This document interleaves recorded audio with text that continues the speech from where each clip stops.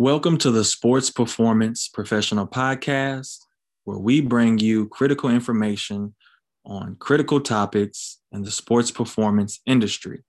If you would like to sign up for our email list, go to athleticholysticsystems.com, and that's holistic with an H, athleticholysticsystems.com. You click the tab in the right-hand corner and you select Sports Performance Professional Podcast.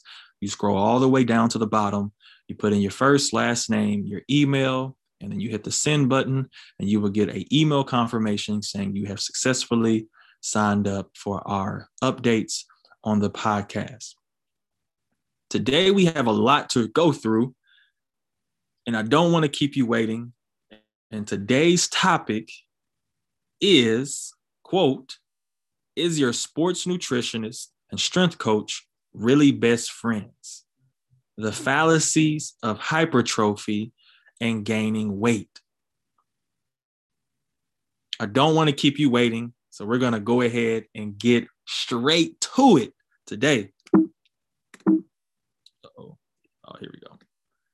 So if you're looking visually, and if not, I'll try to make sure that I go over all the article titles if you want to go look them up, or you can look at the presentation visually. I will upload it to YouTube. Just for those who don't know that I always upload the visual presentations to YouTube.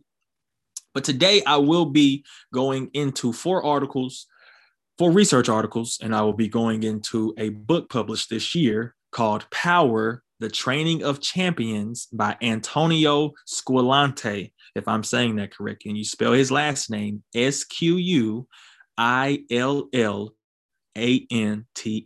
Antonio Squillante, book entitled Power, The Training of Champions. And I'm focusing primarily on two chapters in that book that focused on talking about hypertrophy, muscle function, and gaining weight, and all the contexts and nuances that we need to know, not only as strength coaches, but also as sport nutritionists and also as personal trainers, depending on the population base we're working with, whether that's youth at the grassroots level, high school, so we're talking about just adolescents, so teenagers, the college level, and the professional level. We all have to be on the same page and understand the information in unison so that we can give and create the best opportunities, not only in sport, but also off the field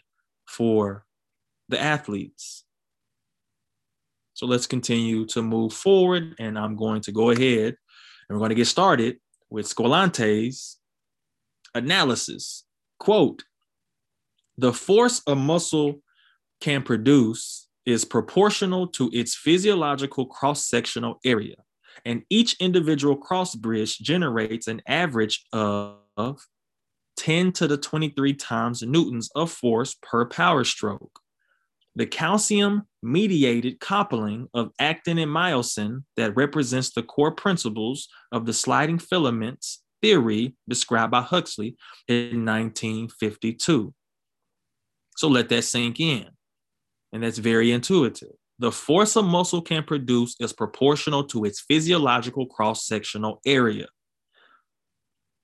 Therefore, a muscle with a larger physiological cross-sectional area due to greater concentration of contractile protein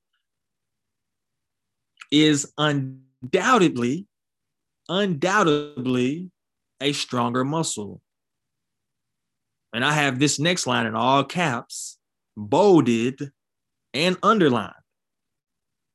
For this very reason, myofibular hypertrophy is often referred to as functional hypertrophy because a change in muscle size is more likely to result in an increase in muscle function. That is critical. And we have to just look at this in hindsight to the stronger, the bigger, stronger, faster paradigm, steroid era. And I'm not talking about I'll take that back. The influence of bodybuilding, physique competitors, powerlifting, and Olympic weightlifting on sport performance and what we do in regards to sport performance and how we train in general.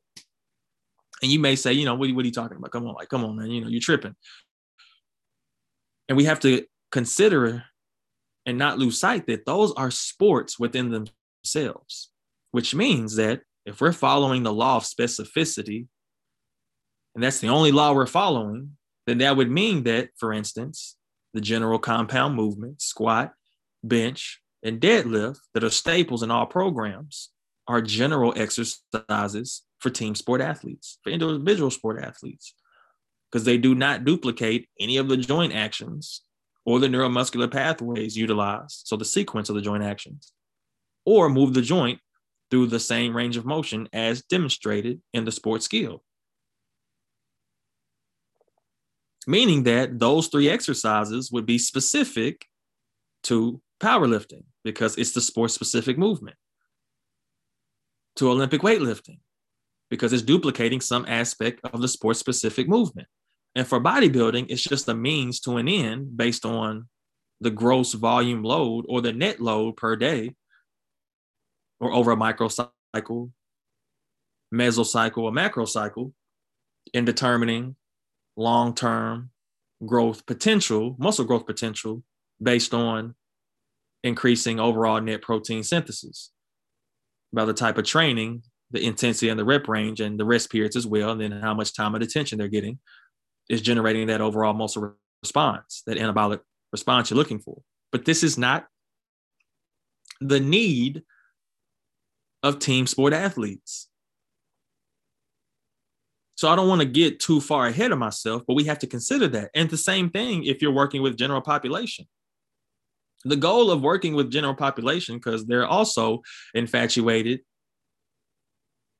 with, big muscles, gaining weight, putting on mass, getting super strong. And you can have all those things and maintain the body weight and let the strength over time improve lean body mass, depending on what population of development the individual is. So how many years of experience do they have with lifting, and have they already got rid of those newbie gains? After the newbie gains, you're not putting on weight that quickly. You're just not. If you exclusively want it to be lean body mass, a predominant amount of lean body mass and fat mass moving in the opposite direction. So a body is built with consistency.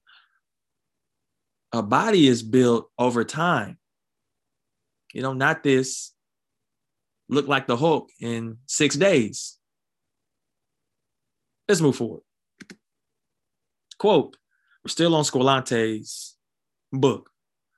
In this respect, the hypertrophic response induced with training is critical to the development of stronger, more powerful muscles. If contextualized within a well-rounded, comprehensive strength training program, functional hypertrophy tends to result in a more moderate, often negligible increase in body weight, despite a more appreciable change in muscle strength and power. So, you know what I'm saying? You have to let that sink in and resonate with you. Let me repeat that. If contextualized within a well-rounded, comprehensive strength training program, functional muscle function, functional hypertrophy tends to result in a more moderate, often negligible increase in body weight, despite a more appreciable change in muscle strength and power. And remember, I'm going to bring this up. This is context dependent.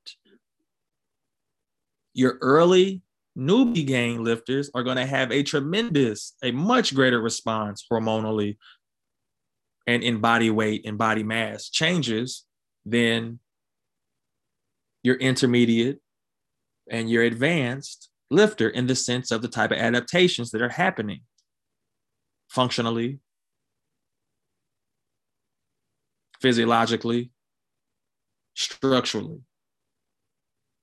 So the very fact Whether like I said, it doesn't matter whether you're a personal trainer, they can still have lifted for a substantial amount of time. You're just not going to do it from the training in an expedited fashion. You're going to get those more so of the results you're looking for by focusing on the nutrition. That's where you get the biggest results with people, not in the training after a certain period of time in regards to newbie gains and shifting to an intermediate. They come much slower after that. So that's why the exercise has to be consistent. You build strength with consistency. You build a great body with consistency. But if you're trying to get people to where they want to go quickly, then you have to be a little bit more invasive with the nutritional protocol, which means we're trying to improve that lean body mass to fat mass ratio and not trying to decrease body weight, because body weight doesn't give the context of what you're losing. We're trying to shift the lean body mass in a more favorable relationship to fat mass. That's where you get your 30-day success stories from. Nutritional interventions, not going to be the training. Training, it just takes, again, there's a incubation period. It's not going to do it that way. Nonetheless, let's keep this in consideration. So you're thinking long-term here with your training programs in regards to where you think the athlete is going to be in 5 years, in 10 years, as they continue to just go along their normal periodization of increasing strength as a means to increase power, as a means to increase speed, as a means to improve their overall technical execution within the sports skill they're doing on the field. You're always after improving technique.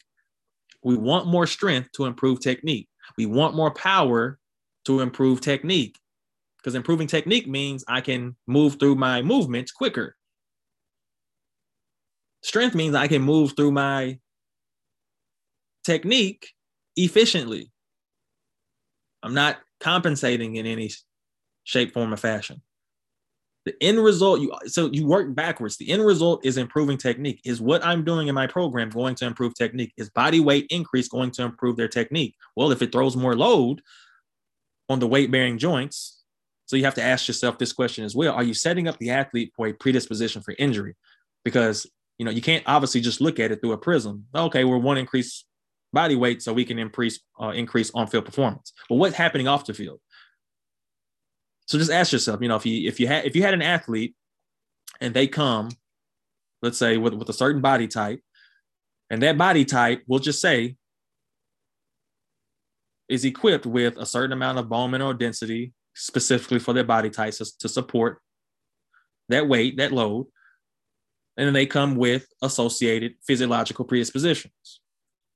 And if you told that athlete, all right, for the next month, I want you to wear a 20-pound backpack, a 20-pound weight vest, and depending on where they store that weight, they may store it around the torso, they may store it around the hips, they may store it on the extremities. It just depends.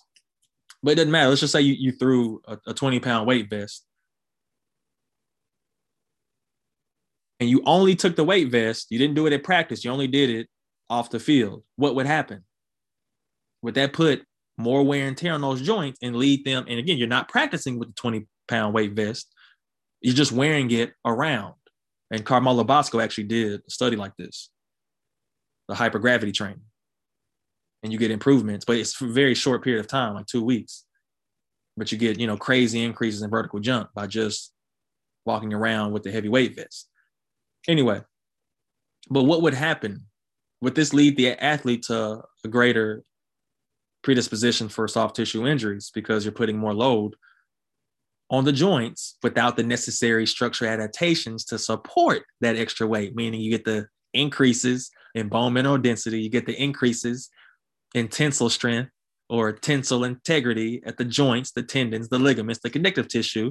And then you also develop the strength for the muscles to be able to support and withstand the forces that an additional 20 pounds will have when you're trying to go through movements fast. So we always got to look at this in a tiered fashion. And this is the same for your general population. While they're not obviously moving through and have to do power-based movements, they still are going to be under that same constraint. Obviously, hence why more weight, a person who weighs is heavier than someone else, are going to burn more calories at rest. One, because muscle's just more metabolically active, and two, they're moving more load around, over the same distance. So you're going to burn more calories. Now, let's continue. But these are just things. Oops, sorry if you heard that. I made my computer slip. Anyway, but just keep that in mind. Didn't want to go off on a crazy off script topic, but sometimes it's just necessary to get you to think a little bit about what you're doing. And like I said, if you're a strength coach or if you're a sport nutritionist, are you really, really best friends with your strength coach, with your sport nutritionist? Are you really best friends? Are you really aligned in your principles and your protocols? Or are you both chasing the wrong rabbit? No, I'm trying to be right. The reason this athlete was successful is because of me, my program. No, it's because of my nutritional protocol. You got to get away from that. Let's keep it moving. Quote, longitudinal studies on weightlifters, athletes who train year-round to improve strength and power without losing sight of body mass and body weight, as they are asked to compete in body weight categories, have confirmed how heavy strength training per se has a moderate impact on muscle hypertrophy. So, as indicated, longitudinal studies on weightlifters. So these are lifters who lift for strength and power. They train year-round to improve strength and power, but they do not lose sight of body mass because they're in weight-constrained, or they're in a weight-constrained sport because they have to be in body weight classes or category, excuse me. And so he's saying is that they're not training and losing sight of where their body weight is. So they're going to train in a very particular way with a very particular periodization plan to try to mitigate sarcoplasmic, or what is called non-functional hypertrophy, because they're trying to maximize strength to weight ratio, power to weight ratio. So they have to structure their periodized model as far as sets, reps, or the overall gross volume, and then the net volume, which is the minimum threshold for adaptation. They're going to be very nuanced with what they're throwing at the athlete to not over exacerbate the anabolic response and put on more and more weight without the return in strength. So it's going to be much slower. So they get moderate increases in body weight, body mass over time, because as we'll get forward, as he says here, muscle hypertrophy is indeed to be considered as a byproduct.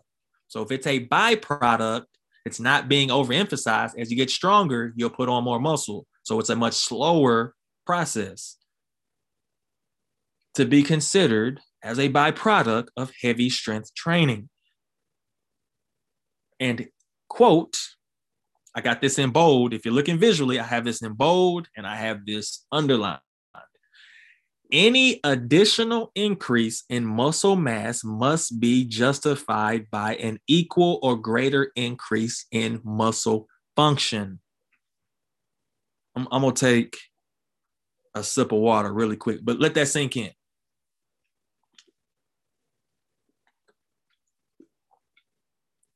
Any additional increase in muscle mass must be justified by an equal or greater increase in muscle function. Bigger doesn't always mean better. We know this intuitively. If strength can't be built that fast, but weight can increase faster than strength can be gained, we have an issue. Unless the athlete is exceptionally strong for their body weight and adding on some glycogen, water, or even fat mass over a short period of time may help them increase their power because they can obviously move that extra load. But it still doesn't mean that it's not going to put additional wear and tear on their body. Muscles are adapted, but can the connective tissue sustain that? Can the bones sustain that? May or may not be. It really just depends on what those levels are. But let's move forward. Quote, and we're talking about the study that I'll bring up here, and I'm not going through the entire study. I just want to make one point in regards to this study that he's going to mention here, and then we'll get right back to the PowerPoint. Quote, in 1994, a group of youth weightlifters were tested before, during, and after 2 years of training. As their performance improved, so they increased their snatch, they increased their clean and jerk, their body weight barely changed. This is over a 2-year period, and they were already elite weightlifters at the beginning of the study. So there's your context there. And the mean age of the weightlifting group was 17 years old. So obviously they had started lifting much earlier, but they were junior, national, or second place finishers internationally. And then, I mean, they were, it's crazy. And they were also drug tested repeatedly to make sure that whatever increase in performance over those 2 years or in body weight wasn't attributed to, or what they could find wasn't attributed to performance enhancement. But let me get back to the point. Their body weight barely changed, with less than 1.5 kilogram of body mass gained over 2 years of training, which largely attributed to an increase in lean body mass, plus or minus, plus by about 2.8% increase in lean body mass over 2 years.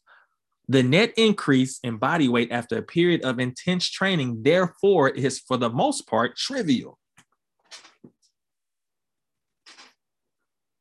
So that reiterates a point, which, based on the context of the athlete, how long have they been training, that you're just not going to put on, slabs of muscle. You will improve adaptations and functioning of the nervous system, but not physiologically in the short term, unless you're a beginner. We see that obviously this is intuitive as well. You put a 14-year-old on a weight program and they shoot up in weight, which could be more attributed to puberty or maybe not. But I'll probably say around that time, puberty is probably going to be your biggest shift in weight mass and all these hormonal cascades that are going to influence physiology at that point in time. But that context is very important for determining what type of response is an athlete going to get, or one of your clients are going to get, from strength training alone without dietary intervention. I'm going to read that last line again. The net increase in body weight after a period of intense strength training is for the most part trivial due to it coming from myofibrillar hypertrophy. And it was, and the point being is, it was exclusively, a majority was lean body mass. They decreased their body fat percentage over those 2 years with the minimal, and I mean minimal, like I said, 2.8%, or the highest was 3.2 kilograms, 7-8 pounds. Which, I mean, that's tremendous over 2 years. I mean, your body's going to look way different. You cut your body fat percentage, you drop that down, or your fat mass, you drop that down, and then you increase your lean body mass by 7-8 pounds.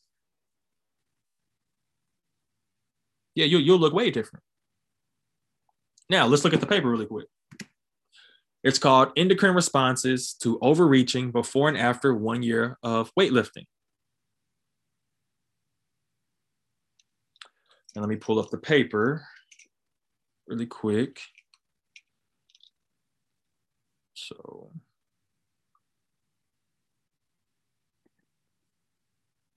all right, so I'm pulling this up. Okay, so here it is. So it's entitled Endocrine Responses to Overreaching Before and After 1 Year of Weightlifting. And the only thing I want to focus on from this paper is the graph that we just talked about, or that I just quoted from Squillante's book. So we have table 1, which is subject characteristics and test session results over 2 years. And I actually really quick want to read so that you know what population base we're talking about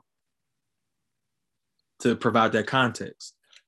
So 9 male participants from 2 consecutive years of junior age group U.S. National Weightlifting Training Camp served as subjects for this investigation. So the mean age of the first year of the test they conducted of the participants was 17 years and 6 months. And their body weight was 63.9 kilograms on average. So they were under 18 years old, and the standard error there is 0.3 months. So it's not like, oh, you had some that were 21 and most, they were under the age of 18. And their body weight was 69 or 63.9 kilograms on average. Each subject placed first or second both years in drug-tested national competition according to his age group and weight class, and was subsequently selected to participate in these training camps. All subjects had repeatedly tested negative for drug use. Prior to the study, each subject was informed of the experimental risk and signed an informed consent document with the approval of his or her parents. But the last line is what was critical. I wanted to give you how old they were, what were their starting weights for the most part.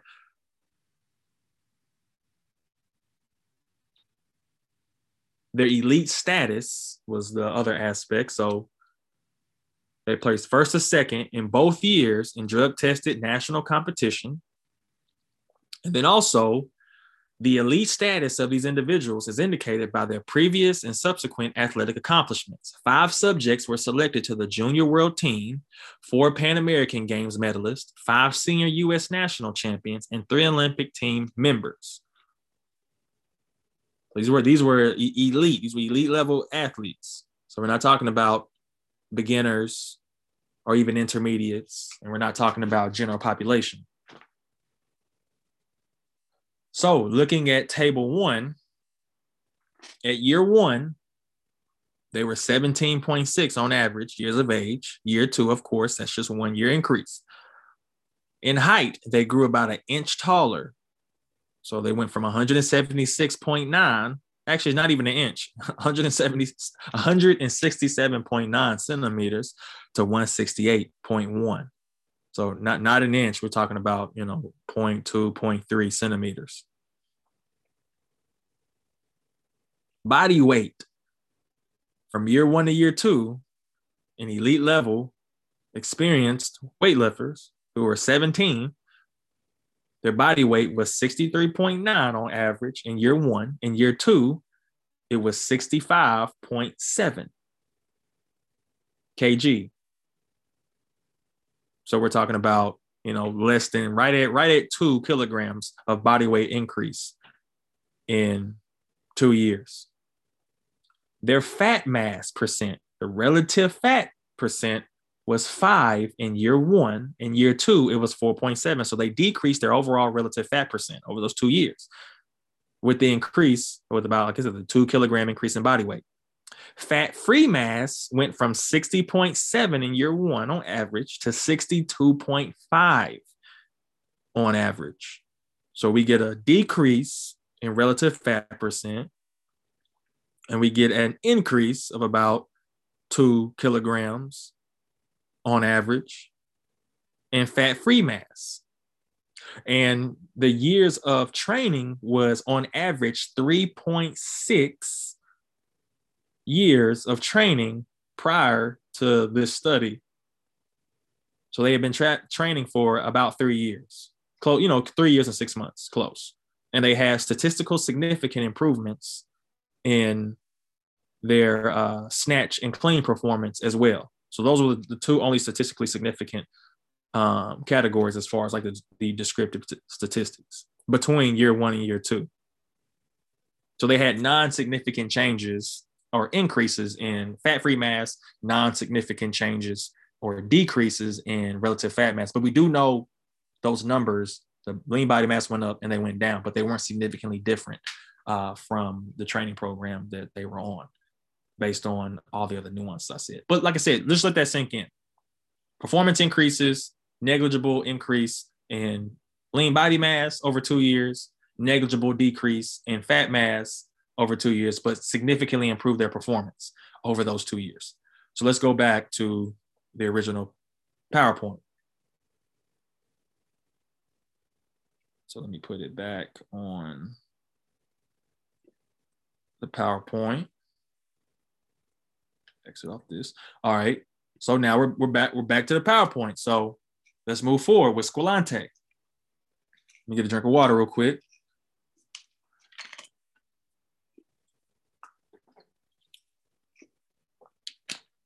All right. Quote, on the other hand, non-functional hypertrophy or sarcoplasmic hypertrophy describes an increase in muscle cross-sectional area due to an increase in sarcoplasmic volume, the cytosol of a muscle fiber. The increase in muscle cross-sectional area reflects an increase in glycogen content, intracellular water content, capillaries, and mitochondrial mass. So you see, this is much different.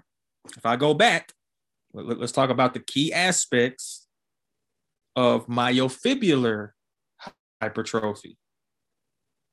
Let's see, where is it at? We see in myofibular hypertrophy, we see a greater concentration of contractile proteins, stronger muscle. Now let's go back, or let's go forward to the adaptations we're seeing in what's called non-functional hypertrophy or sarcoplasmic hypertrophy. We're seeing an increase in cross-sectional area due to glycogen, water, capillaries, and mitochondrial mass. We didn't see a greater concentration of contractile proteins. That was not named. So I have this bolded and underlined. If you're looking visually, there is very little change in the contractile properties of the muscular tissue, with a much more appreciable change in body weight. Athletes might become heavier, but not necessarily stronger, a combination that can be extremely harmful to athletic performance. So I just, I'm letting that sink in. Very little changes in contractile properties of the muscular tissue. Yet you have a much appreciable change in body weight. And of course, we're just not going to be talking about, putting on fat mass. That's just nonsensical from a sports performance standpoint. We're talking exclusively the adaptation happening at the muscle. You're getting bigger, but you're not getting stronger. And even if you're stronger for your body weight and you add on weight, is that still adding more wear and tear on the joints and the supportive structure, your connective tissue, in order to withstand forces from that extra load, even though your muscles are strong enough to movement. Doesn't mean your joints are adapted to handling more torque from that extra weight. So we have to weigh, like I said, these trade-offs. There's no solutions, there's only trade-offs. If we go this route, what are we sacrificing? Well, if we go back to the other route, what are we sacrificing? And I want to recall that in that study with the weightlifters, we did not see what the nutritional intervention was as well, which may or may not, which is definitely critical to why we saw those adaptations. Because obviously, if they changed their nutrition to be in a caloric surplus every month for 2 years, they would have been much bigger. Would we have seen the same relative increase in strength? That's significant. Maybe not for the amount of increase in body weight. Would their performance have significantly improved if they jumped 3 weight classes in 2 years? Probably not. So they improve their lifts, irrespective of staying in their weight category. So we're considering how harmful the type of program you have your athletes on, and this obsession with physique athletes, bodybuilding, being, stronger than you need to be, and how this may be affecting the general population. Because you have to ask yourself as well, how many people truly use strength training and exercising as a come up to just consume more calories and eat what they want to eat. It's just the elephant in the room. It's just what it is. Okay, everybody, we about to go get these squats in, about to get these deadlifts in, and then I'm hitting the Chinese buffet line because I worked out today. I'm going to Smoothie King. Give me the king size smoothie with double banana, throw some honey in there, and give me 2-3 scoops of protein. I'm good.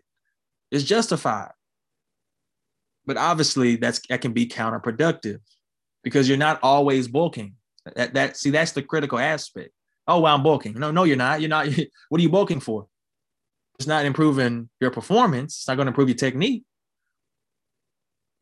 It's not going to improve your resiliency to avoid injury because you can withstand the forces that you're putting on your body and your recovery. Then you're not always in bulking. Bulking is not year round. It's not bulking season year round. I know I've said it, like 6 times in a row, but I'm trying to hammer a point. You're not always bulking.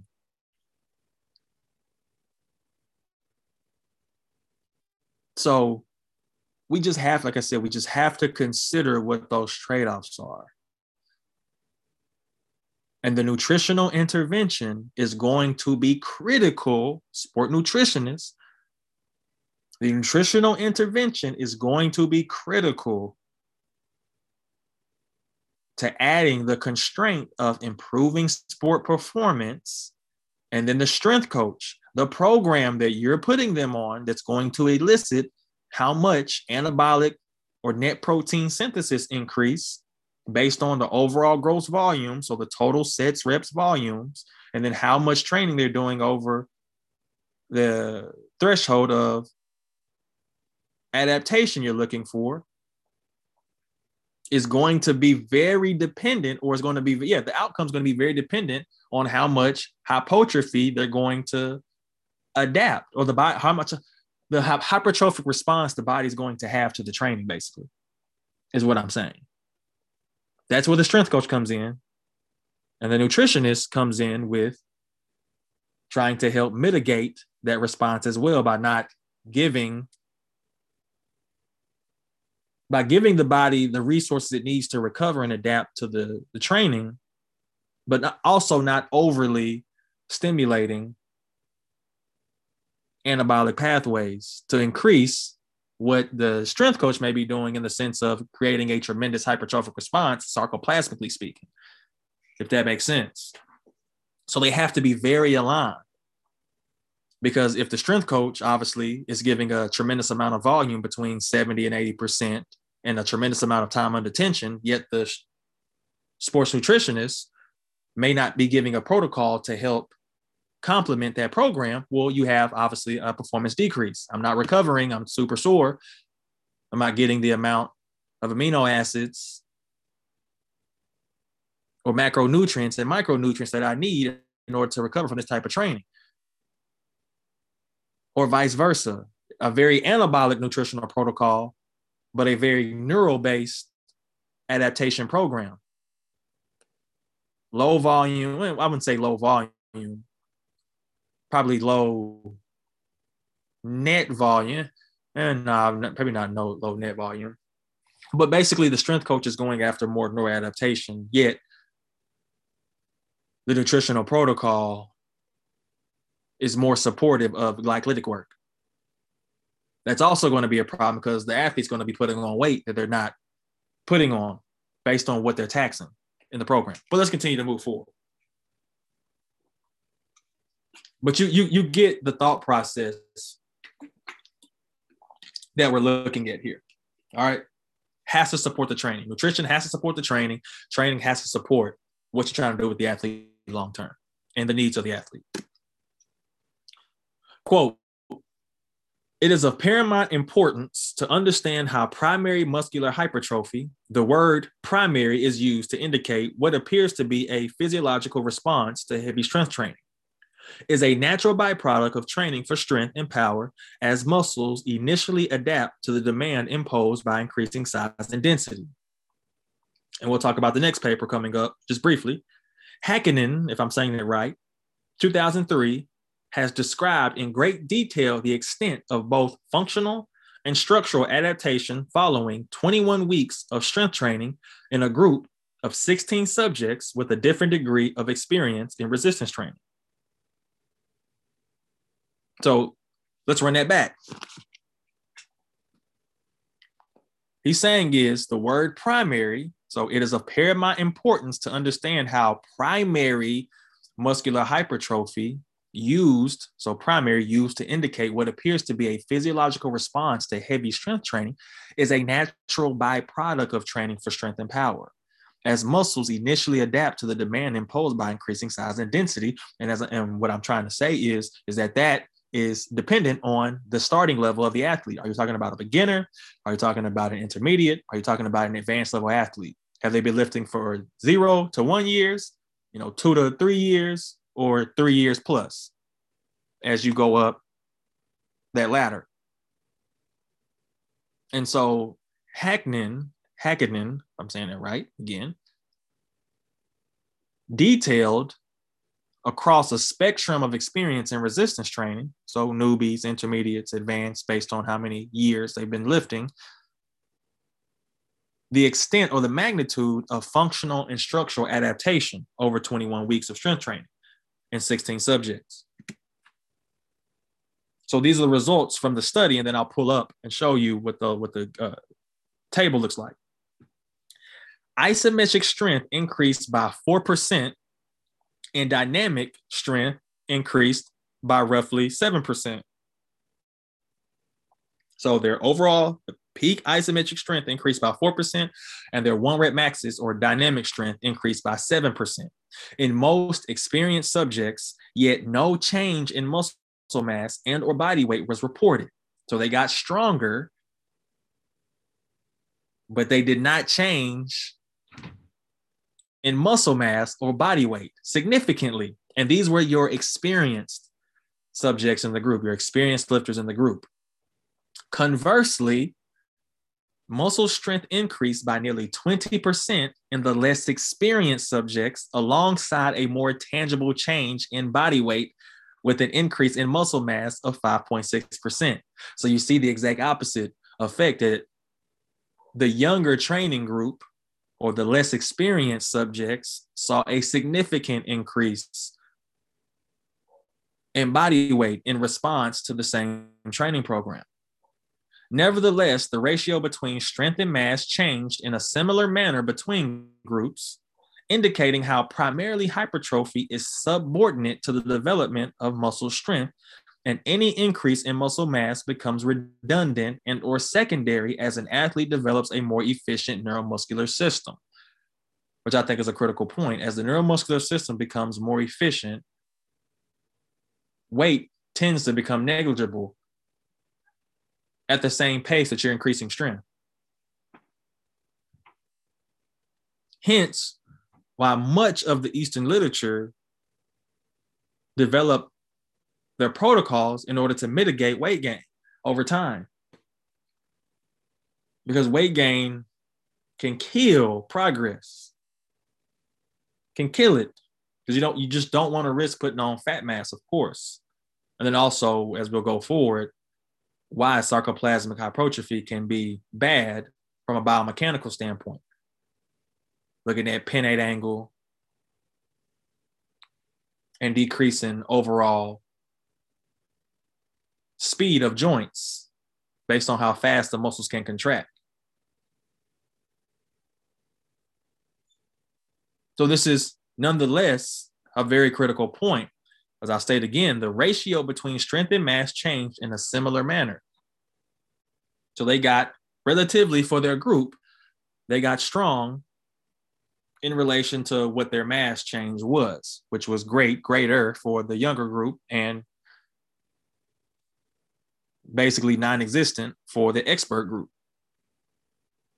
But it still highlights that hypertrophy is secondary, or an increase in muscle mass is secondary to the development of a more efficient neuromuscular system. And we know this intuitively. Let's continue. Talking about the same paper from Scolante. Quote, strength training alone has shown to have a strong effect of force production and rate of force development, two important neuromuscular components of power production. So force production and rate of force development, RFD. Muscular hypertrophy only marginally contributes to the net improvement in muscle function, and it appears to be more predominant as an early adaptive response to resistance training. Functional adaptation, i.e. improved motor unit recruitment and synchronization, intramuscular and intermuscular coordination, results in a more appreciable change in the power to weight ratio of an athlete, supporting better performance in sports that require a great deal of speed, power, and agility. So we see the positive benefits that we already intuitively know from strength training at the neuromuscular level. In muscular hypertrophy, marginally contributing to the net improvement in muscle function, and is really an early adaptive response to resistance training, as we saw with the context of Häkkinen's 2003 study, that it's a early response to resistance training in new trainees, but over time, it's not accounting for the increase in performance, nor is it dependent on it, because most of the adaptations are happening neuromuscularly, which is what we're trying to target with our training long-term. And also shooting for that appreciable change, as he mentioned, in the power to weight ratio. And this is what you're looking for your general population group. You're really looking to improve their strength to weight ratio, their power to weight ratio. So your closest means, depending on the context, let's say, of your gen pop, which will be how much body fat are they carrying, is going to determine, one, the nutritional intervention you're going to use, and secondly, what training do they need to maximize their return in health, but also to get the aesthetic look they're looking for. Do you need to improve their VO2 max first, so you can improve their ability to be more metabolically flexible, meaning they can oxidize fat in a healthy manner. So you're improving the functioning and the efficiency of their mitochondria. You're shifting them out of running on glucose 24/7 year round. So now they can actually tap into elevated blood glucose, elevated blood fat levels, and be able to oxidize that fat, depending on what body fat category they weigh in. This comes from Lyle McDonald. A lot of his books, I have all his books. And the physiology for burning fat is based on how much body fat you have, which means that you would need more aerobic training to improve fatty oxidation, improve the functioning of the mitochondria, and then potentially strength endurance work. Because again, if someone obviously has a high amount of body fat, they have a tremendous amount of load on their joints. So you're trying to, one, get rid of that. Number one, that's the biggest injury risk. Number one, improve fat oxidation, drop the body fat through that mechanism, improve their overall conditioning, strength, endurance, low impact stuff. But that's the first thing you get down. It's nutritional intervention, and then you're trying to improve their conditioning. And as those markers, health markers, improve, then you start to incorporate and go down the next line. Okay, they jump to category 2, which I think for men is between like 15 and 22%, something like that. We're now, okay, they're in a healthy range. They can switch between fat and sugar metabolism, depending on what energy source is available, and then depending on what type of trainer they are, and then you go from there. Okay, now strength training can have much more of an impact on improving lean body mass, because obviously the lower your body fat percentage, if you do cut calories, the higher chances or probability you're going to cut muscle tissue versus fat, because you just have less fat to lose. So anyway, I'm just saying this is how you have to think about it within the context and nuances of the population you're working with. I don't care if it's athletes, I don't care if it's general population, but it gets back to the title. Is your sport nutritionist and your strength coach really best friends? Are they really on the same page? Are they really hanging out? Are they besties?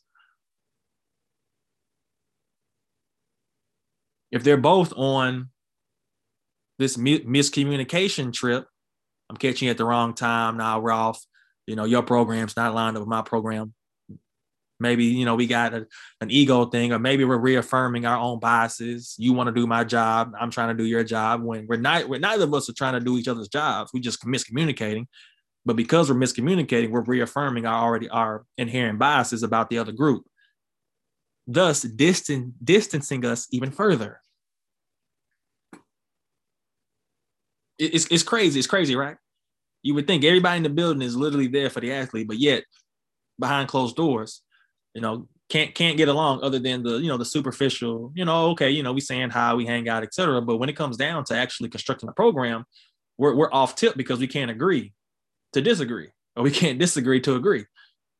Because it doesn't, at the end of the day, it doesn't matter, whether you think you know more information than the other person, or whether you have a certification in this, or whether you're registered there. It really doesn't matter. What matters is outcome. You could be the smartest person, have all the credentials you have, and the outcomes may not be on point, may not be what the athlete needs. So we just have to consider that. And let's look at this article really quick. And we're looking at this hormonal response. Oh, actually. So I wanted to show what the two articles were. So we have Hakkinen 2003, which is entitled Neuromuscular Adaptations During Concurrent Strength and Endurance Training versus Strength Training. And then Kramer, 1992, Acute Hormonal Responses in Elite Junior Weightlifters. So let's take a look at the neuromuscular adaptations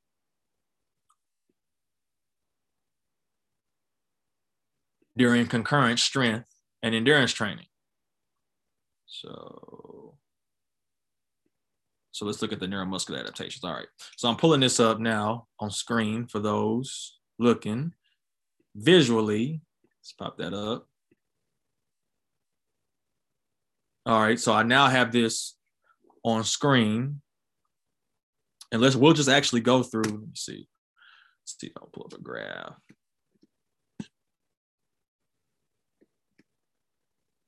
Just bear with me. I'm getting to the graphs. All right, so here we go. So we see, if you're looking visually, and I just want to put these graphs on here for you from the paper, that over 21 weeks in leg extension, so let me see here.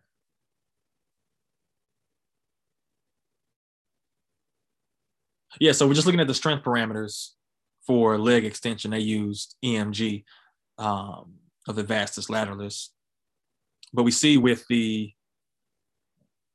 strength training group, versus the strength endurance group, we see in the strength training group, there was an increase in leg extension strength over a 21-week period. So max strength, significantly greater in the strength training group. All right. And this is pretty intuitive just based on the nature of the two type of training modalities, long-term speaking, if that's all you did exclusively. And then if we look at maximal rate of force development of the leg extensor, so in just the leg extension, we see same thing, a significant difference between the two, which again is pretty intuitive. All right. And so I want to read really quick. And we also see too that VO2 max obviously is going to significantly increase in the strength endurance group. So like I said, this is what I was getting to with general population, and depending on their body fat percentage, let's say if they're, like above 22 to 30% for men and above 30% for women, then you're primarily going to focus on improving their conditioning so you can improve their metabolic flexibility, et cetera. And then strength training can begin to be funneled in there after the load on the joints have been reduced greatly, and then they are starting to be able to utilize glucose in a healthy manner. So we're just going to read this point from this paper. The purpose of the study was to investigate effects of concurrent strength and endurance training versus strength training only over a training period of 21 weeks. The resistance training program addressed both maximal and explosive strength components, EMG, maximal isometric force, and 1 rep max strength, and rate of force development of the leg extensors.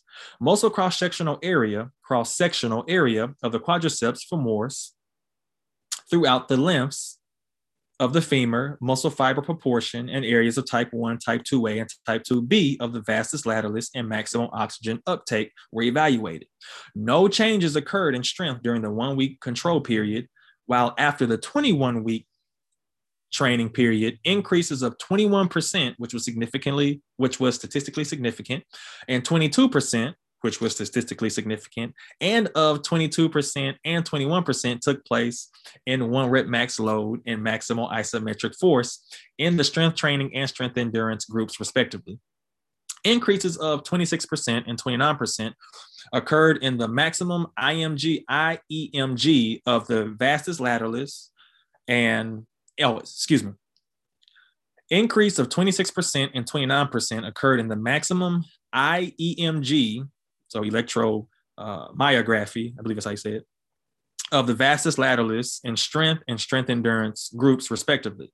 The cross-sectional area of the quadriceps femoris increased throughout the length of the quadriceps femoris, so they just took measurements along the thigh at different spots, both in the strength training group and the strength endurance group.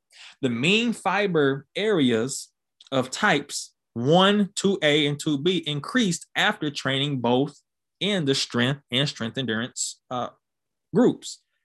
Strength training showed an increase in rate of force development while no change occurred in strength endurance. So what are we seeing here? We're seeing that in the areas of what we talked about in regards to sarcoplasmic hypertrophy, we're seeing that they're pretty much mano y mano. They're about the same for whether you do exclusively strength training or strength endurance. You get similar increases in 1 rep max. You get similar increases, I already stated, in maximal isometric force. You get similar increases in cross-sectional area of the quadriceps, which is what they measured. And you also get increases in type 1, type 2A, and type 2B after both training protocols. Now, a huge difference is in the increase in explosive strength, so rate of force development. You didn't see a change in strength endurance, but you saw a change in the strength training group exclusively. So like I said, that is really intuitive there. The average IEMG of the vastus latalis during the first 500 milliseconds of the rapid isometric action increased only in the strength training group. VO2 max increased by 18.5% in the strength endurance group. So we see that difference there. So you didn't see a tremendous amount of VO2 max increase or aerobic conditioning in the strength training group, but you did in the strength endurance group. The present data do not support the concept of the universal nature of the interference effect in strength development and muscle hypertrophy when strength training is performed concurrently with endurance training. The training volume is diluted by a longer period of time with the low frequency of training. However, the present results suggest that even the low frequency concurrent strength and endurance training leads to interference in explosive strength development, mediated in part by the limitations of rapid voluntary neural activation of trained muscles. So I don't want to go too in depth here because we still have 2 papers to go, and I only want you to introduce this. So if you want to go and read and look at the details, I'm just giving you what is relevant in respect to the topic of hypertrophy, functional hypertrophy, and non-functional hypertrophy, and whether or not you should be, or you have a justified reason for going after getting athletes big, looking like Hulk Hogan. All right. So just keep that in mind. So I'm just putting the whole paper on screen, et cetera. Now let's go back to the PowerPoint. So I'm pulling it back up. Oh, actually, let's go back to the PowerPoint, and then I will show you, and we'll pull up the second paper that I mentioned from Squilante, which is now acute hormonal responses in elite junior weightlifters. So let's pull up this paper, and then we'll keep moving forward.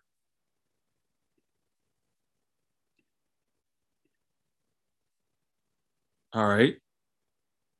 This is by Kramer, and this is 1992, as I mentioned, in the PowerPoint. So not to go in depth, but you introduce it, you want to see it, and go look at it in detail, as I've already done. Let's go. To date, no published studies have demonstrated resistance exercise-induced increases in serum testosterone in adolescent males. Furthermore, few data are available on the effects of training experience and lifting performance on acute hormonal responses to weightlifting in young males. We've already looked at a study that looked at this longitudinally, and I looked at what the changes in body weight were, but now we're going to look at potentially how is the hormonal cascade affected in elite, we're going to elite male weightlifters. And they were on average 17 years of age in the same study as well, plus or minus 1.4. Volunteer for the study. An acute weightlifting exercise protocol using moderate to high intensity loads and low volume, characteristics of many weightlifting training sessions was examined. I mean, you're not going to get a tremendous hypertrophic response because look at the volume in relation to the intensity of the loads versus a bodybuilder protocol being the complete opposite. You're going to sacrifice overall intensity for more volume and more density, training density. The exercise protocol was directed toward the training associated with the snatch lift weightlifting exercise. Blood samples were obtained from a superficial arm vein at 7 a.m. for baseline measures, and again at pre-exercise 5-minute post and 15-minute post time points for determination of serum testosterone, cortisol, growth hormone, plasma beta, endorphin, and whole blood lactate. The exercise protocol elicited significant increases in each of the hormones and whole blood lactate compared to pre-exercise measures. While not being significantly older, subsequent analysis revealed that subjects with greater than 2 years of training experience exhibited significant exercise-induced increases in serum testosterone from pre-exercise to 5 minutes post-exercise, while those with less than or equal to 2 years of training show no significant serum testosterone differences. That's interesting. So we see context is everything. In this case, greater than 2 years of training experience, less than or equal to 2 years of training experience.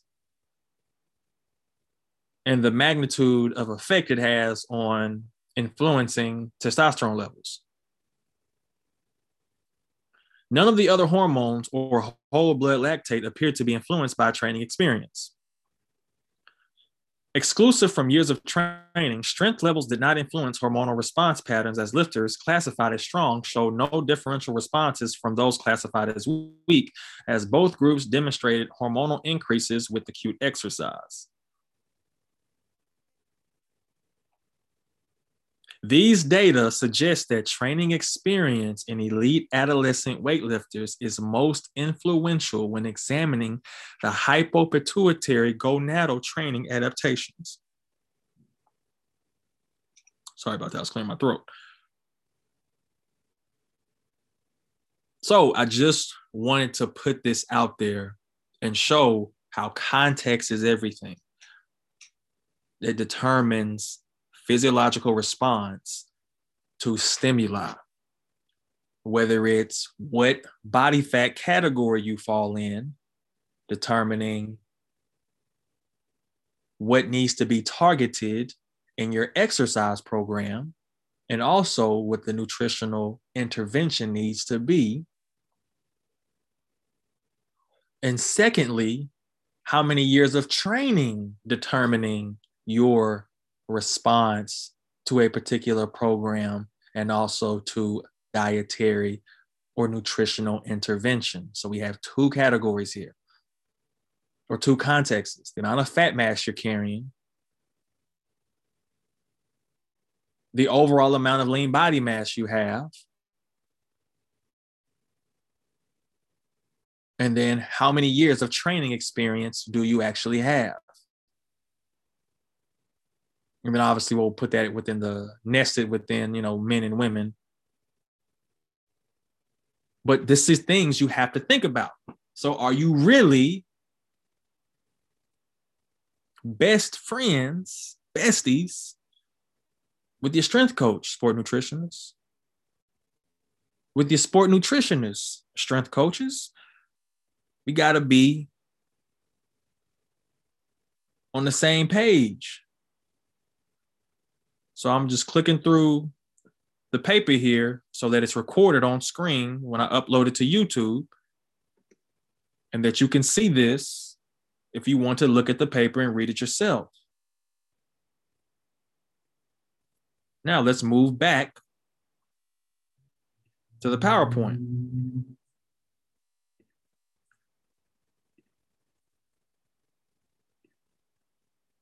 And I want to mention really quick, if you want to sign up for our email list, go to athleticholisticsystems.com.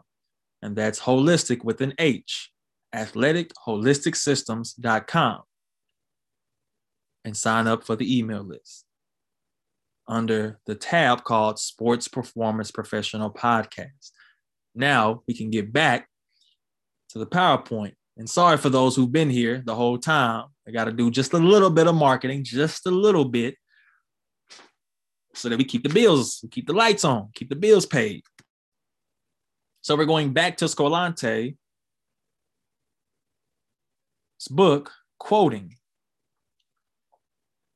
quote, hypertrophy work becomes necessary only when the levels of strength required to compete in sport are above the physiological level of strength an athlete can generate at his or her physiological body weight. That's critical. So hypertrophy only becomes necessary when an athlete has reached that, or their threshold, or their maximum capacity for strength they can develop at their current body weight. So how many of your athletes have actually maximized their strength to weight ratio, meaning they've tapped all they can at that body weight? Not many, because most of us, when we get stronger, we tend to get bigger. We increase our body weight. So the relative strength percent and power percent stays the same. Sometimes, in most cases, it goes down. Let me continue. Even then, the repeated effort method, so repeated effort meaning you're more so targeting, it's a strength endurance method basically. High time under tension, short rest, high training density, high volume, lower, moderate overall intensity, 70, 80%. And it can even be as low as 60 and 70% as well. It actually will have to be based on how much rest you cut. Even then, the repeated efforts method is not meant to be used alone. Its applications are very much complementary, as the repeated effort method does build volume alongside the maximum efforts method. So maximum efforts method meaning you're training above 80% basically with heavy compound movements to create the optimal conditions for muscle to grow. So he's saying is you need a combination of lifts above 80% to hit that minimum adaptation threshold, and then you throw the sprinkles in to fill in the gaps with moderate to light loads.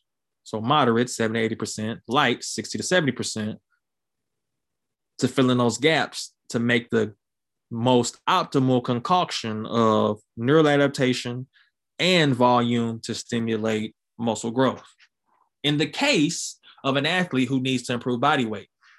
So just keep that context. For an athlete who has gotten as strong as they can at their body weight and they need to increase their weight, this is what he's referring to you doing to get muscle growth, but also maximizing strength. Let me continue.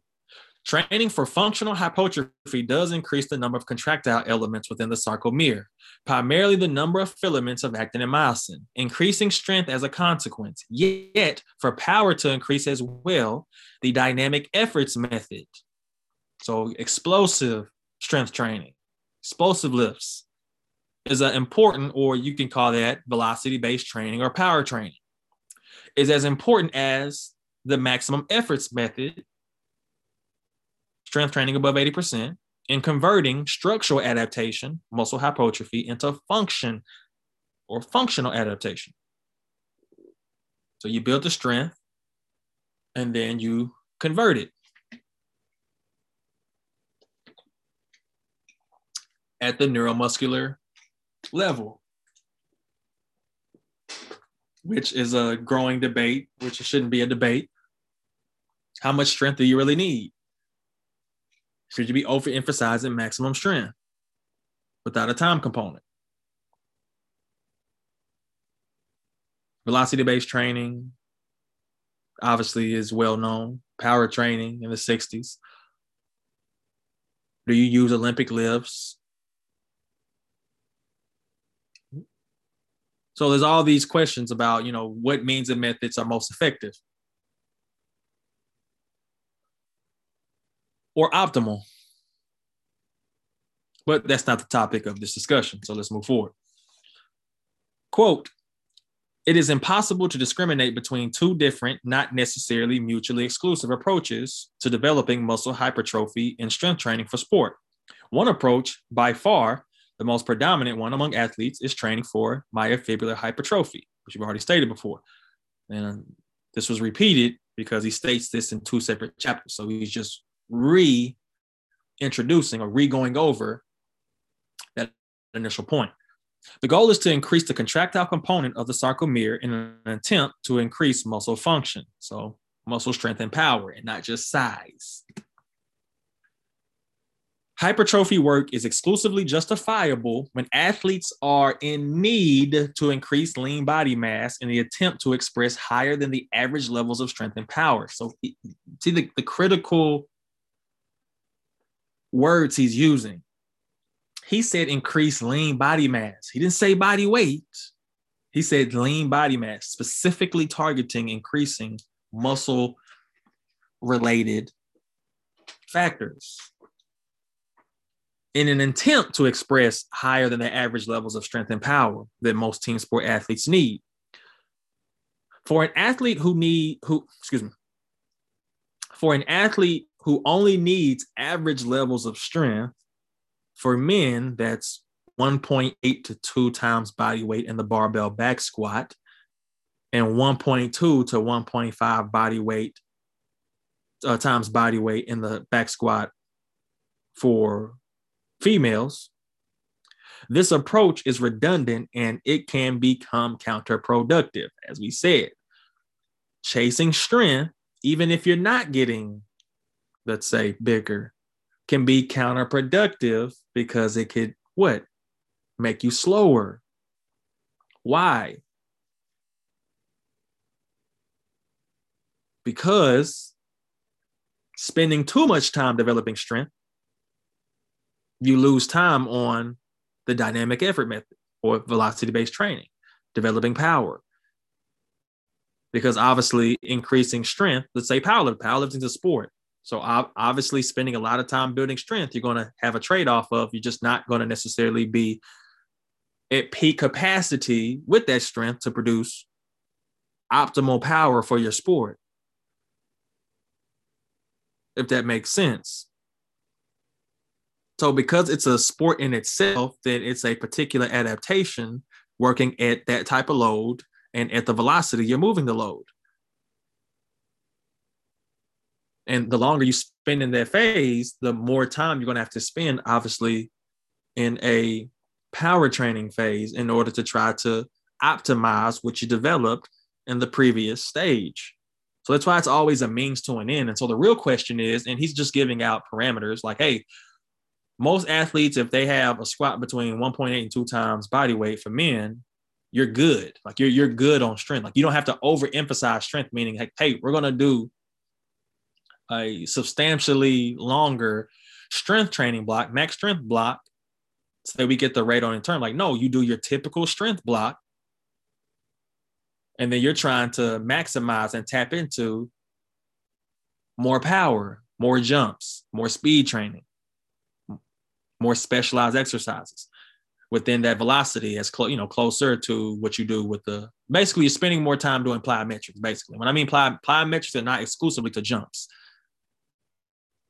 You can do plyometrics for the torso. You can do plyometrics for the upper body, of course. You do plyometrics within the sports skill. You have the creativity and the implements to do it, tubing and, medicine balls, et cetera, many different ways to do that, to train those body parts plyometrically. That's basically all he's saying. All right. So when you're at those numbers, based on his description, you spend a much higher, you may basically maintain in those areas.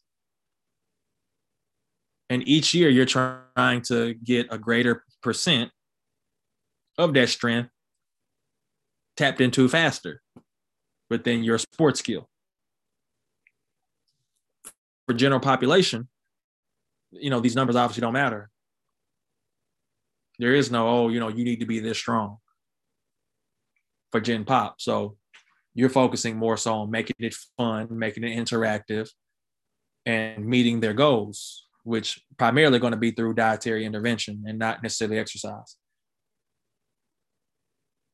Because exercise obviously is a means to an end. And then secondly, if nutrition never changed, you can only exercise so much before you have to start changing how many calories you're eating and manipulating that variable. But nonetheless, overemphasizing strength, and he talks as well, he mentioned 1.2 to 1.5 body weight for women, it becomes counterproductive trying to shoot more than that if you're not a power lifter or an Olympic weightlifter or a bodybuilder, potentially. Focus your time elsewhere. So let's move forward. Quote, the average approach to functional hypertrophy simply requires implementing a larger percent of core lifts at a lower load. So that's 75 to 85% of one rep max for 45 sets of 5 to 8 repetitions. Hypertrophy is indeed a byproduct of heavy strength training, and a higher gross training volume suffice to create a more appreciable anabolic response. This volume far exceeded the general recommendations for net training volume in strength training for sport. And for this very same reason, such an aggressive approach is often used during the off season. So he's just talking about if you were going to, if the athlete needed a stronger stimulus for hypertrophy, and as we already discussed, is a natural byproduct of strength training, then you would just increase the overall training volume, so the sets, reps, and load, to create a more appreciable anabolic response, if that makes sense.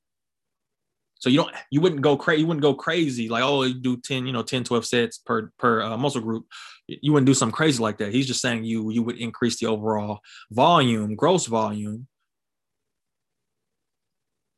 to try to get a little bit more out of that particular response to generate some extra hypertrophy if the athlete needs that. They need more strength, depending on the type of sport they play.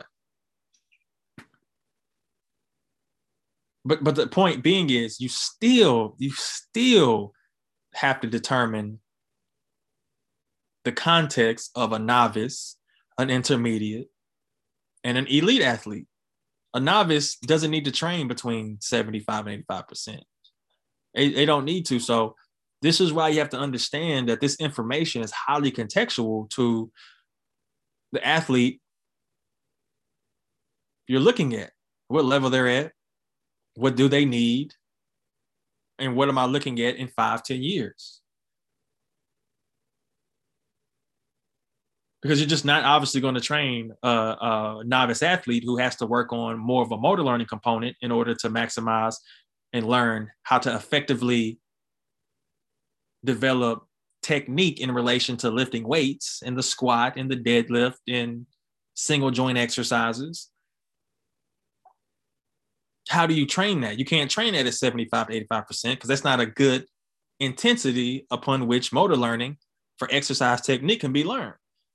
I.e. why Michael Yesses and Joseph Johnson, and including myself, go with a higher amount of single joint exercises for beginners in the beginning, covering the entire body from ankle all the way up to the shoulder at a lower load with a higher amount of repetitions per set, with one set at that. And you develop the body entirely, and you develop that motor learning at each joint. It's the part whole method. Train the parts, incorporate back into the whole. And this is just from a general training standpoint, like the general preparatory period. And then you do the same thing with the sports skill. If they're struggling with their knee drive to begin the swing phase, okay, we can train the knee drive with the knee drive exercise with active cords, and then we can incorporate it back into the technique. But there's certain ways you go about it. But again, that's getting off topic into specialized training and what type of system do you use and what's most optimal for the level of athlete. Because like, again, 75, 85%, that's not what a beginner needs, not even intermediate. So at the end of the day, if the end result is speed, then how much strength do you need? Are you saying that, okay, if I have a 14-year-old, is my singular goal to get them to 1.8 to 2.0? Of course not. They're going to get there over time. That's the point. Point is, don't beat this particular adaptation in the whole. Okay, they have to be at 1.8 to 2. Go through the typical periodization model. They will get stronger over time. Some will get stronger at a much quicker pace than others. Some, it takes a little bit longer. But at the end of the day, based on the training calendar, you can't even overemphasize that anyway, because you're going to lose valuable time. So it's just a natural byproduct of going through strength, going through strength endurance. And again, we're talking about what type of adaptations and what type of physical capabilities do certain groups need. And obviously, if the number one influence is technique, that's all we're trying to influence, then what is the number one factor or the top three factors for the population you work with? Youth sports, well, they're not going to have a high amount of technique endurance, being able to repeat, let's say if they're sprinting, being able to duplicate the stride length over the course of 100 meters. If they were running 100 meters, obviously a kid wouldn't run 100 meters, but what I'm saying is they don't have the physiological energy, so they don't have the energy system necessary. The ATP PCR system isn't functionally capable of sustaining that type of speed and that type of race for a kid. So do you see how that this matters? The physiology of the individual at that point in time matters, whether they're sex-based, whether it's how old they are, biologically based, whether it's how many years of experience they have, and then what, body fat percent category they fall within, and then how much body mass they have. See, all these things matter and determine what's appropriate, not what you should not do, but obviously appropriate determines that. But let's move forward. So he's just mentioning in this slide, an aggressive approach is used during the off season. If you did want to improve hypertrophy, that's the only time you would have. Let's continue. A different approach, and a far less common one, is training for sarcoplasmic hypertrophy. The gain in muscle size is much more pronounced, yet it does not necessarily correspond to improved muscle function. Muscle cross-sectional area increases because of greater intracellular water content, greater intramuscular glycogen stores, greater capillarization, angiogenesis, and larger mitochondria mass, or mitochondrial biogenesis. The number of contractile elements acting in myosin increases as well, but to a lesser degree. Training intensity ranges between 65 to 75% of 1 RM with 3 to 4 sets of 10 to 12 repetitions. And this is the typical method that is used to elicit more of a sarcoplasmic response. You see this in the bodybuilding rep ranges, 10s, 10 to 12, 6 to 8s. High volume, or the amount of sets per muscle group. And as he said, this is a second approach to myofibular. And if we go back, myofibular being 75 to 85%, 4 to 5 sets, about 8 repetitions, targeting more of that contractile protein concentration, versus 65 to 75%, 3 to 4 sets, 10 to 12 repetitions, lower the rest time. Like I said, this is just what he's outlining. Me personally, I don't necessarily focus on this. And I've already went over how I kind of look at it when I was on the previous slide, based on the context of who you're working with. And do you actually ever need to target this, whether it's a small amount? And like I said, if you have reached their functional strength or the amount of strength they can have at that particular body weight, then you may throw in the myofibular protocol. Let's move forward. Quote, each set is brought to muscular failure. So he's talking about sarcoplasmic hypertrophy, if you're targeting that.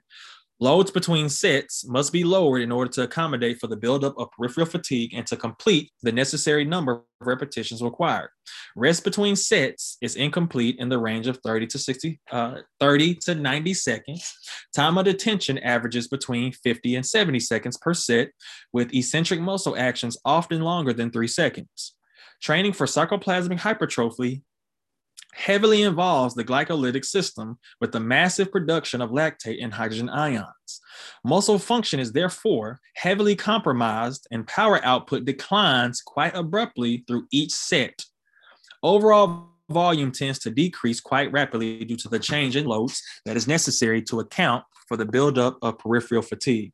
Hence, a larger number of assistance exercises and overall greater volume is needed to induce an appreciable hypertrophic response.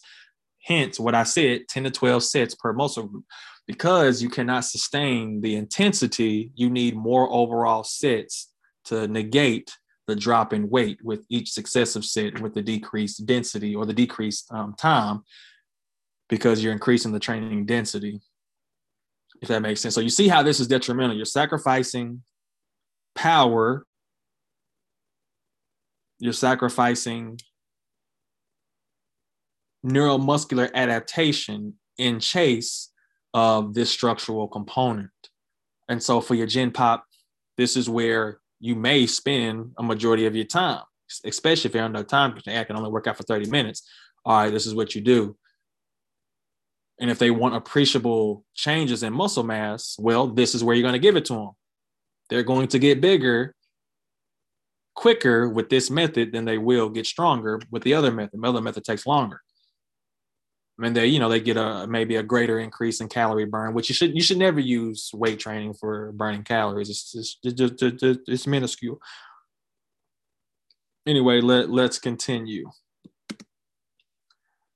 Although a greater percentage of lean body mass can represent an advantage in sport, an excessive increase in body weight can often be counterproductive. Excessive muscle development can increase moment arm at the level of some of the main joints in the human body, such as the glenohumeral joint and the coxofemoral joint, increasing the amount of force, torque required to overcome inertia, meaning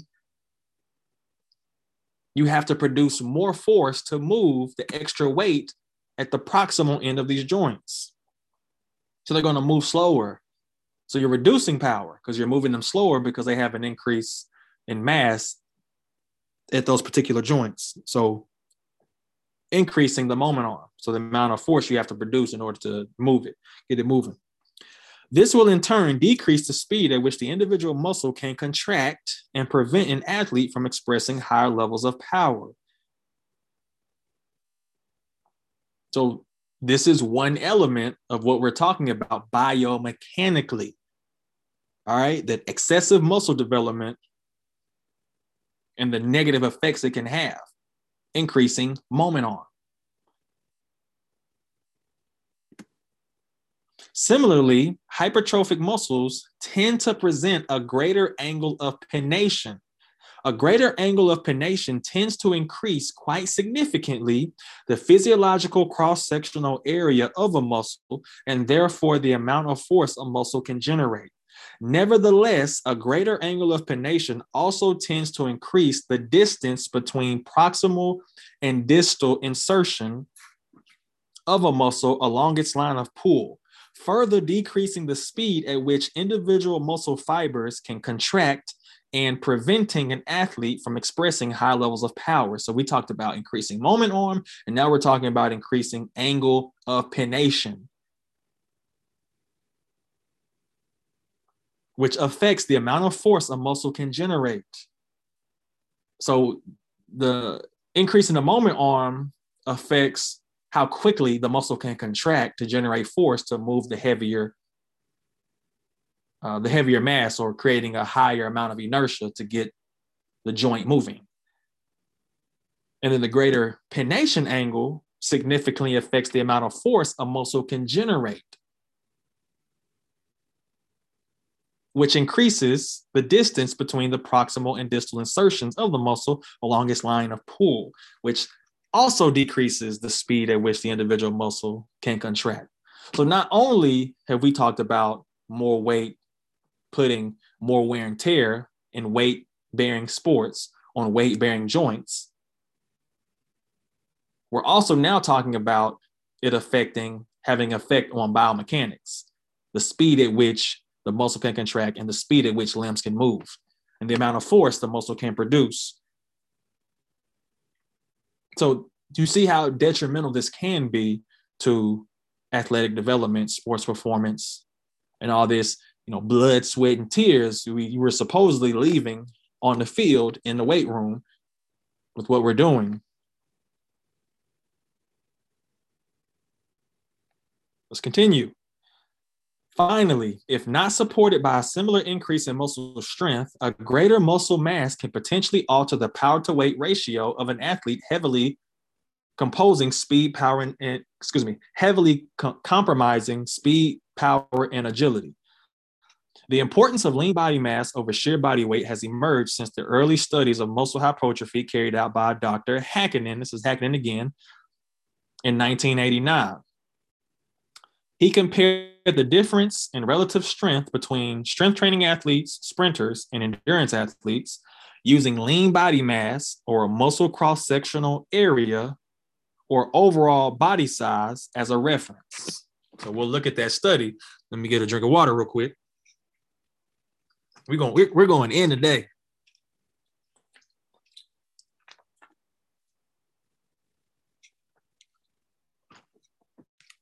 So the importance of lean body mass over body weight, we've already discussed that. Now, Hakkinen compared the difference, the relative strength difference, as a function of muscle cross-sectional area, which is lean body mass, we talked about. That's going to represent lean body mass, or relative strength as a function of muscle girth, overall body size. Because if you have, let's say you take a measurement of two people's arm, one person could have a 20-inch bicep, and a majority of that weight could be subcutaneous fat. Another person could have a 20-inch arm like Arnold, and it be primarily muscle, but they have the same amount of muscle girth. But if you look at the muscle cross-sectional area, obviously Arnold's is going to be significantly greater. So this is what we're getting to. The effect helps create the image in your mind. So the paper is Hakkinen and Keskinen, 1989.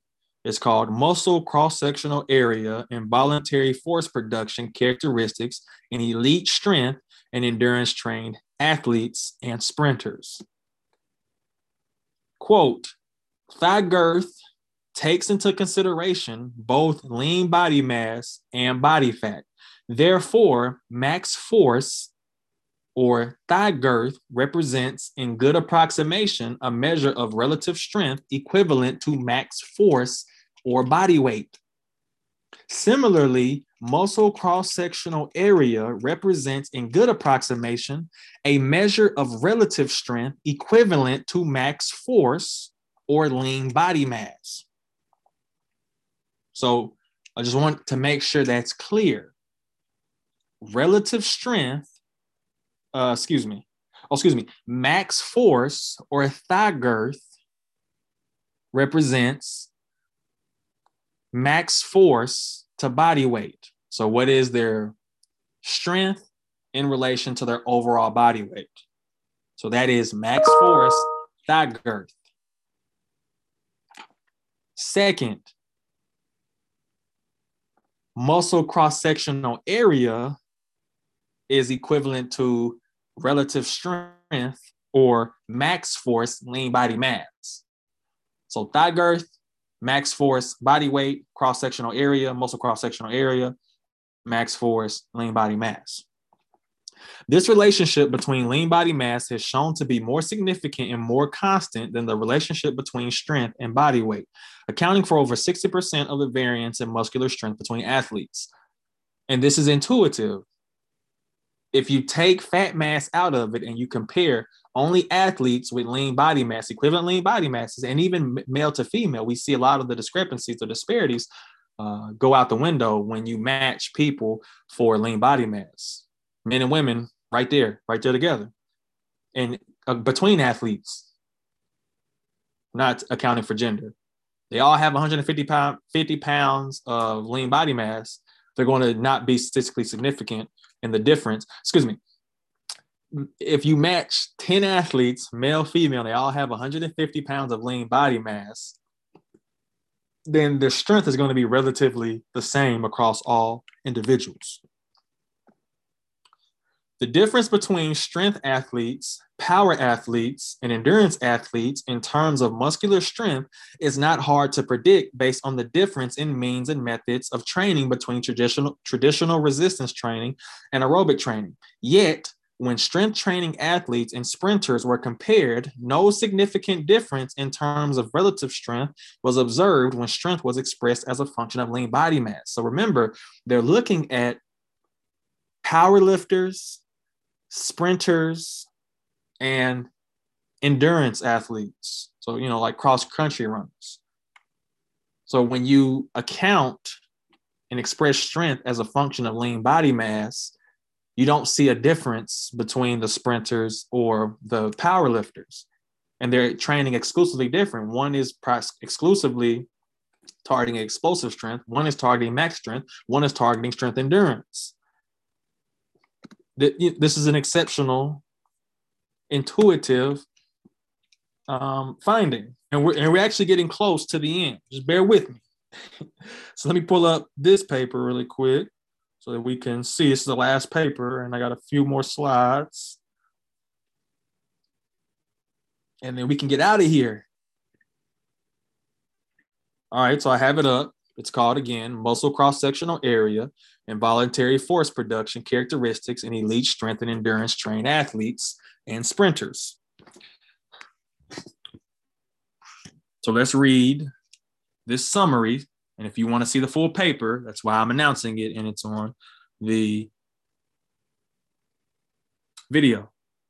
7 male elite strength trained athletes from different weight categories, 6 elite sprinters, and 7 elite endurance trained athletes volunteered as subjects for examination of their muscle cross-sectional area, maximal voluntary isometric force, force time, and relaxation time characteristics of the leg extensor muscles.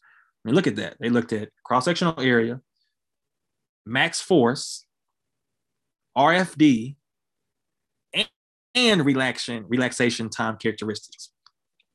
The strength training group demonstrated significantly greater cross-sectional area, so powerlifters, and maximal absolute strength than the sprinters, while we'll just call them cross-country runners group demonstrated the smallest values, both in cross-sectional area and especially in maximal strength.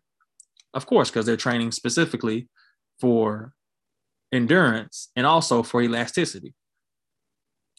When the maximal forces were related to cross-sectional area of the muscles, the mean value of the strength training group of 60.8 newtons per centimeter remained slightly greater than that recorded of the sprinter group of 55 newtons per centimeter and significantly greater than the recorded in the endurance group of 49.3 newtons per centimeter, which, like I said, that's pretty intuitive.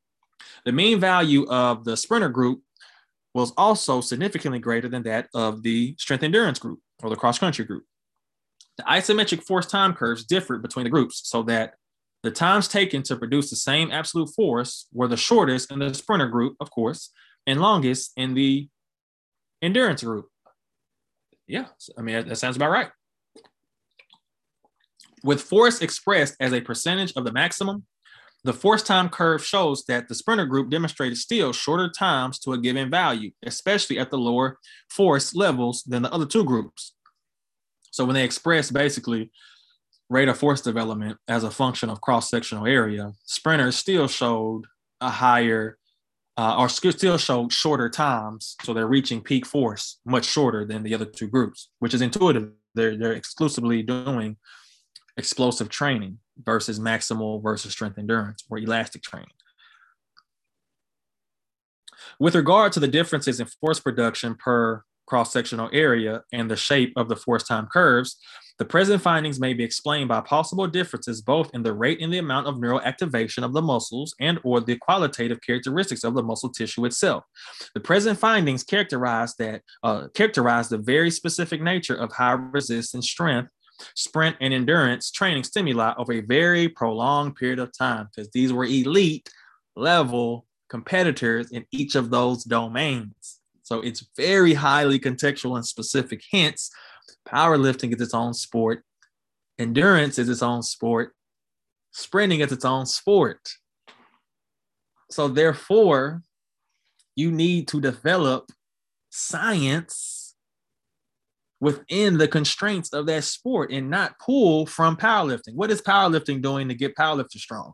Let's use that in baseball. Let's use that in football.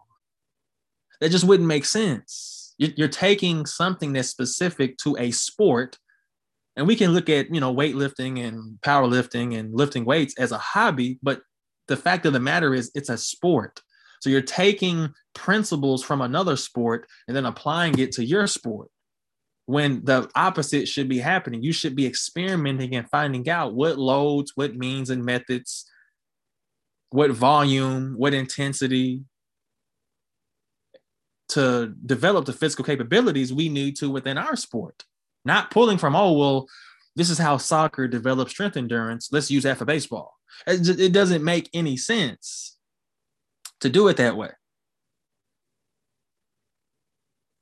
So let's get back to the PowerPoint, because this is not about going off on a tangent And when I mean a tangent, just getting off topic, but more so highlighting what the majority of my PhD studies are,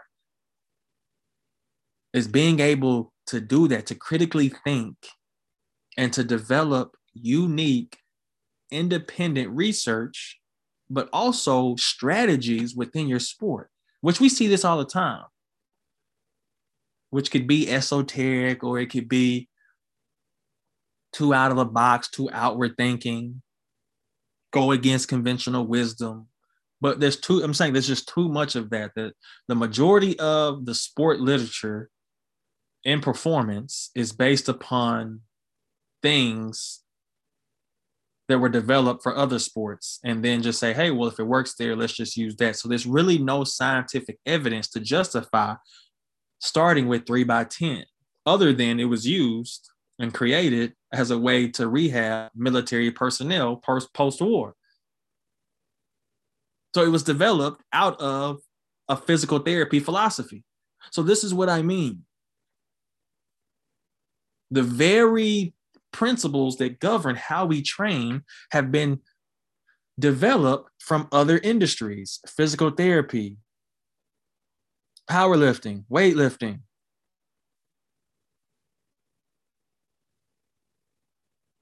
And other, like I said, other areas.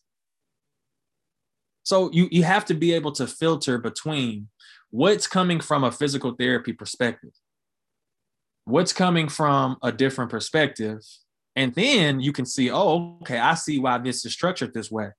Well, no, this is not the best thing for my athletes.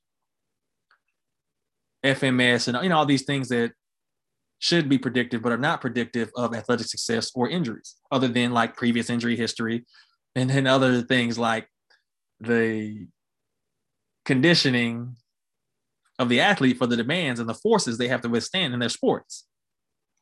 But let's continue. Going back to Squilante on the last couple of slides, cross-sectional studies have revealed how the average body composition for strength and power athletes has quite drastically changed over the course of the last 20 years, with male and female athletes that are overall lighter and with a far greater percentage of lean body mass.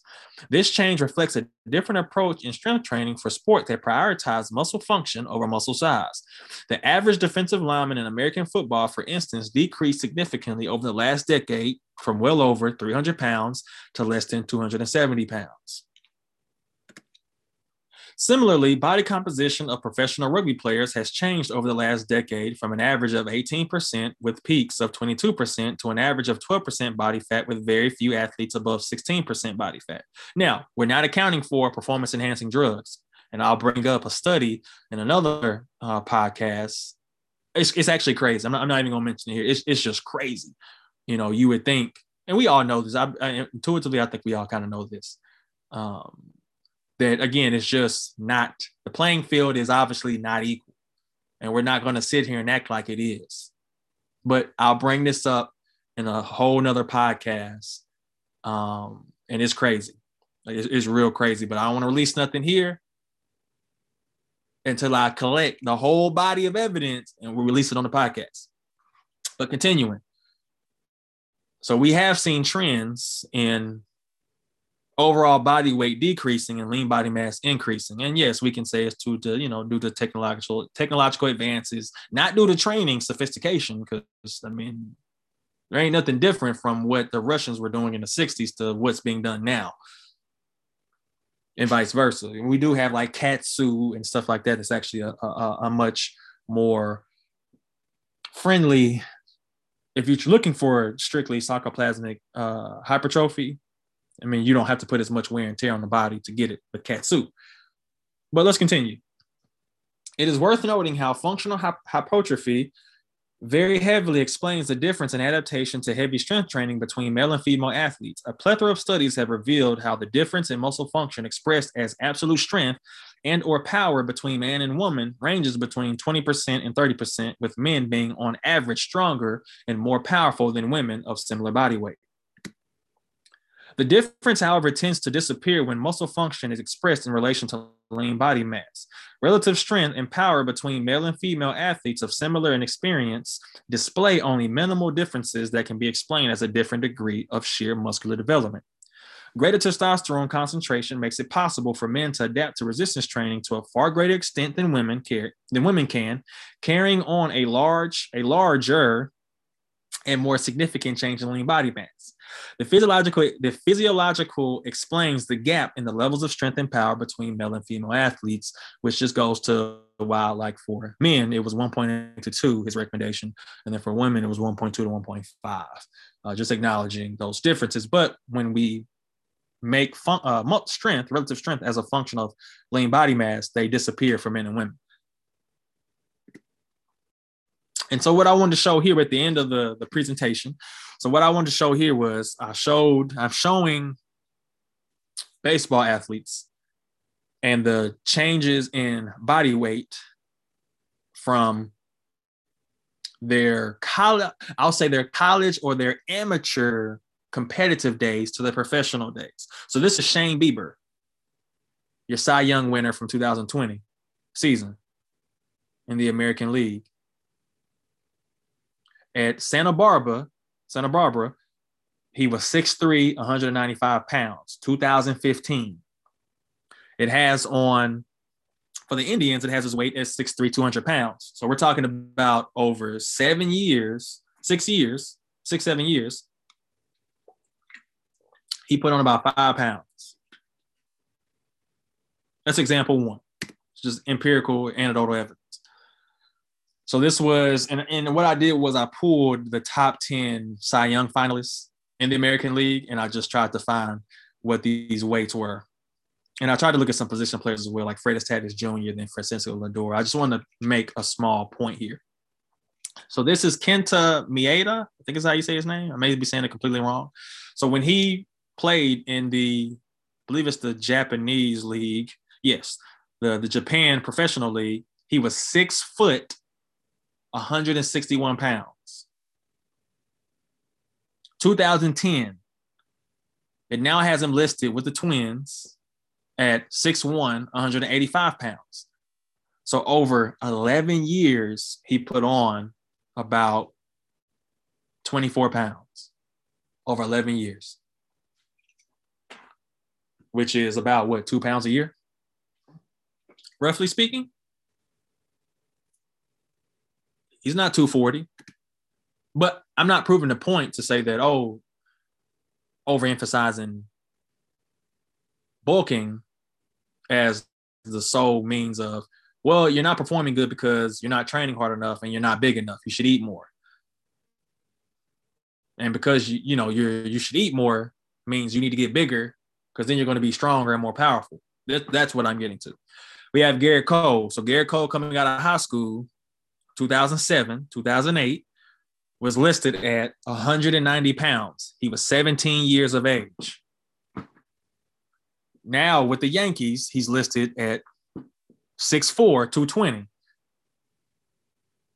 So he put on 30 pounds, and we're talking about 13 years. 30 pounds, 13 years.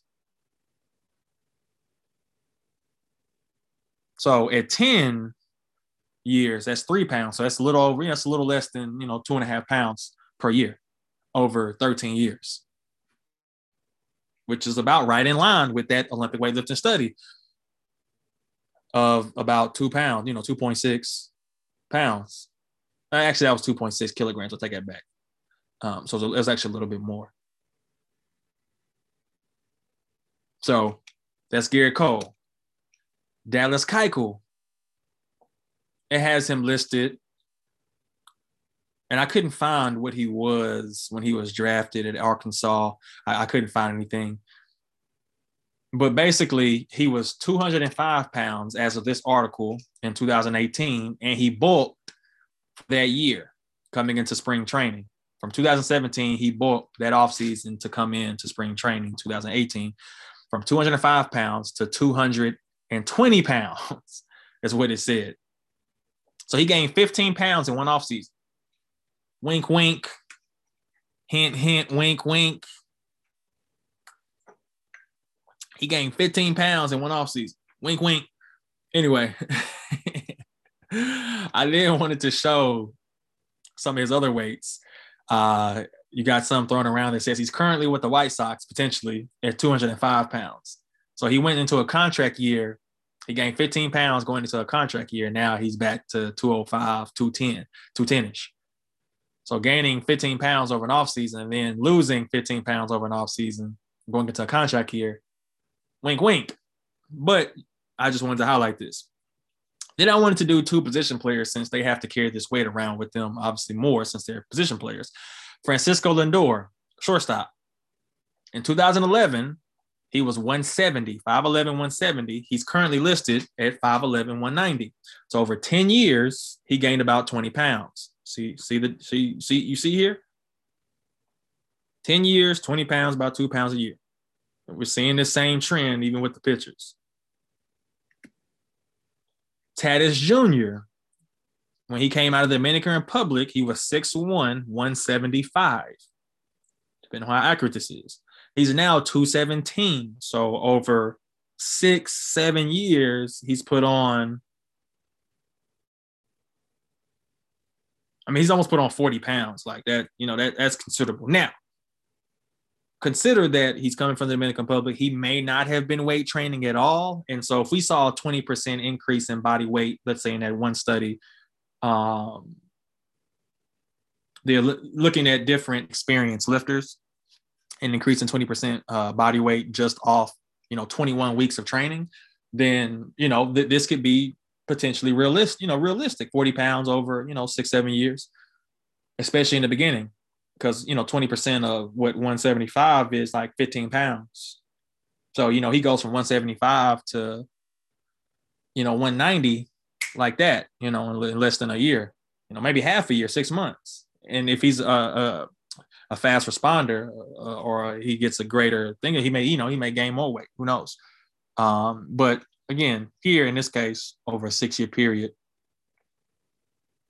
40 pounds. And it also doesn't show like the year-to-year variance. So like Keiko, he gained 15 pounds in one season, and then the rest, it was the same. It was constant. Same here. How much weight did he gain his first year? And then was it constant after that? Or did you see little peaks and valleys all over the place?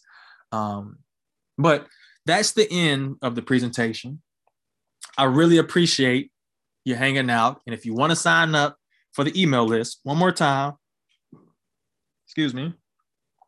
go to athleticholisticsystems.com. That's athletic with an H, holistic systems, and that's holistic with an H.com. You click the top tab in the right, you press the Sports Performance Professional Podcast, go down to the bottom, enter your first, your last name, your email address, press the send button, and you'll get a confirmation saying you have signed up for our podcast, newsletter list, and updates. And you can also follow us on rss.com or listen to us on Spotify. I really appreciate you being with us today. It was a long one. Hey, you hung in there. See you next time.